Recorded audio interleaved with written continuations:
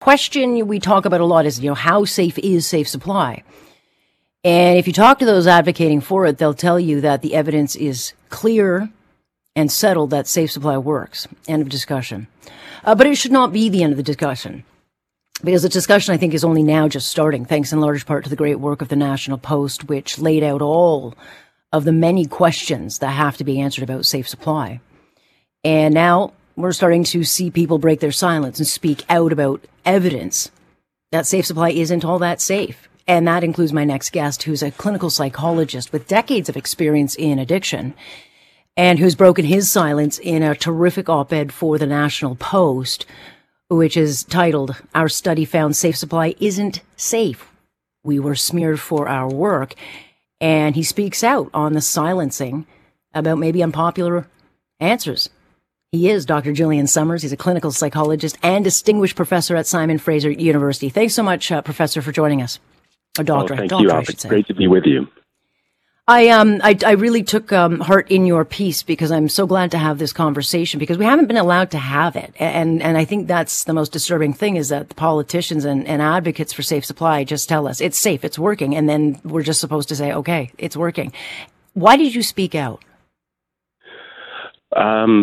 Well, the short answer is that we have a legacy in Canada of ignoring calls that really go to some of the fundamental causes of people's despair and their distress, and that have direct relationships with their opportunities to overcome addictions, regardless of whether they continue to use drugs. I mean, to overcome the state of having no control over their drug use and putting themselves in obvious peril as a result.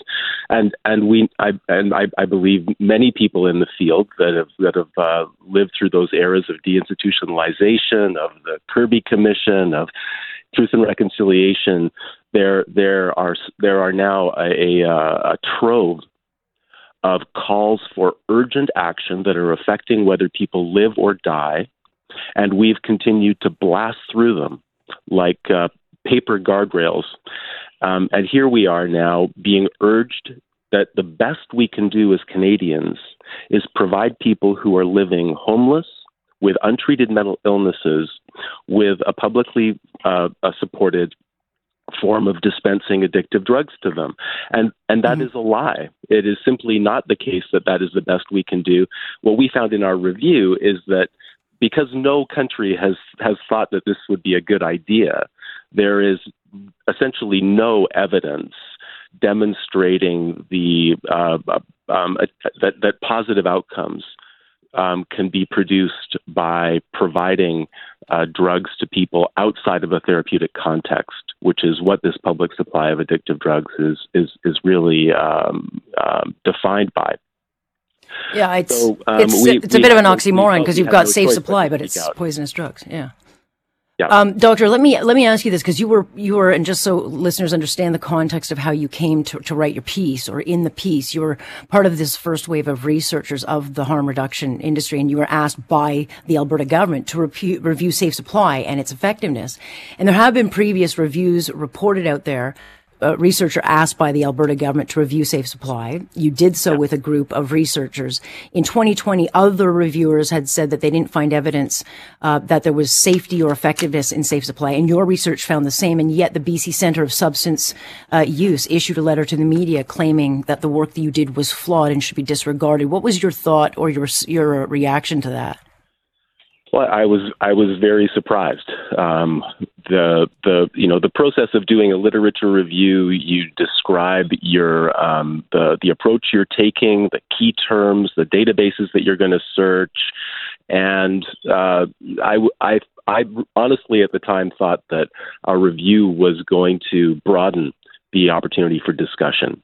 And the fact that it was responded to with a very aggressive and really kind of angry feeling effort to have it shut down, to me was both surprising but also worrisome, because it suggested that that people promoting a safer supply or public supply of addictive drugs really don't want to have a certain type of discussion, and that's simply not a healthy indication in any context.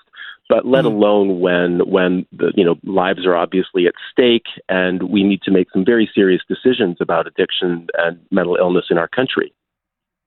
Yeah, well, I think we're long overdue for that. I mean, the evidence is bearing out in cities across this country, and we just seem to think that the only solution is to fuel it. But I do think more and more people are looking around. You go through downtown Toronto, and you think, is this compassion? There was this movie, Canada's Dying, that got pulled off the internet because it was called misinformation, but it wasn't. It raised very, I think important questions about, what are we doing here?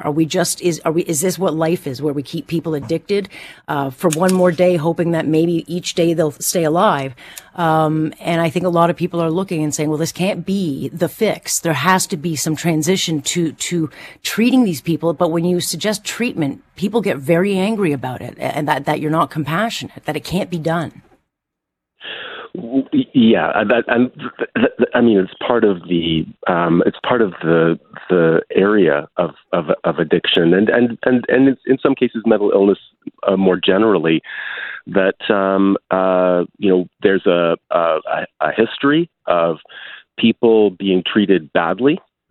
There's an immense history of neglect now in living memory, and so people who have been struggling, I think, are understandably skeptical.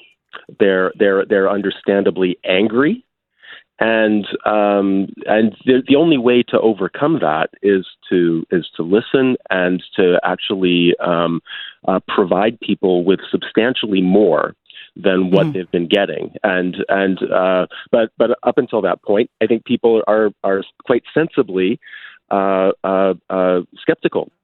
But we also need to keep in mind that many of the people that are advocating for so-called safe supply are also people who support providing other unmet needs, or addressing other unmet needs, addressing homelessness in a meaningful way, addressing people's need for support to re-enter the workforce.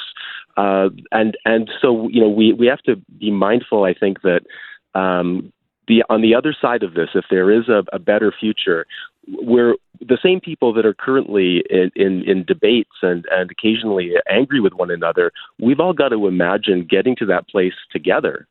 And that in many instances, what we want is closely aligned. We're currently involved in a vigorous debate. As long as that can stay healthy, as long as we can tolerate each other's views, that's going to be the fastest path to finding what's a better future for us. We know we can do better. Many people just know that. So if we can get past some of the acrimony and defensiveness, we need to do that in order to give ourselves a chance at finding out what a better future for Canada can look like. Yeah, and I know the Alberta model is still very young, but it's being built, and they don't have the data yet. But I think it's an interesting model that certainly should be looked at. But having said that, Doctor, here we are in this place, and people are looking for kind of maybe a new plan. And I know that it's hard for many doctors, with your point of view, to speak out. And in fact, they haven't. Adam Zivo has talked about it, that there's a real backlash to those who speak out. Will more of your colleagues be speaking out so that we can actually have this conversation? They are, and there are a number of people working on that. Adam Zivo, who also broke some important ground in this very area, is fortunately remaining very active, and his work is, I think, inspiring other journalists to step forward. There's no question. His reporting now includes clinicians across the country speaking out, and those are important signs of change. That was not the case 1 year ago. There was a recent bill introduced by the Conservatives to reverse the government's direction, and of course it failed. But the point is that there's now at least the occurrence of debate and a raising of alternatives in legislatures across the country. So we're definitely moving forward. And I think that maintaining civility and respect is going to be integral to our progress. And we're coming through. It's a big shift. It's a big shift. That's part of the reason why the birthing pains, I think, are so difficult. is because there have been a lot. It's been status quo now for decades. Just more and more of the same, Band-Aid after Band-Aid. And it's finally got to a point where we need a much more aggressive intervention. And it doesn't happen easily, but it's necessary. And that's the key thing. And people need to be heartened, I think, by the knowledge that we can do a lot better.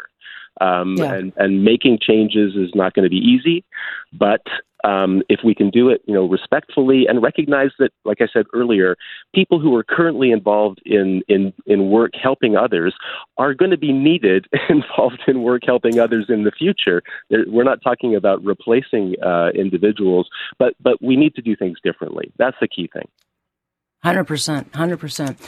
Very much appreciate your time and certainly for speaking. And I'm so glad you did speak out because I am glad to have this conversation. So I appreciate it. Thank you. Me too. I'm delighted to extend the conversation with you and with your listeners, Alex. Thanks a lot.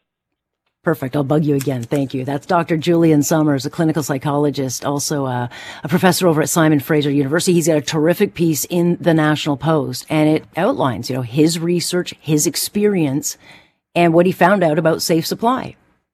And, they get smeared for it. So it's a really good piece. But yeah, it's time to talk about this and come up with the solutions, actual solutions.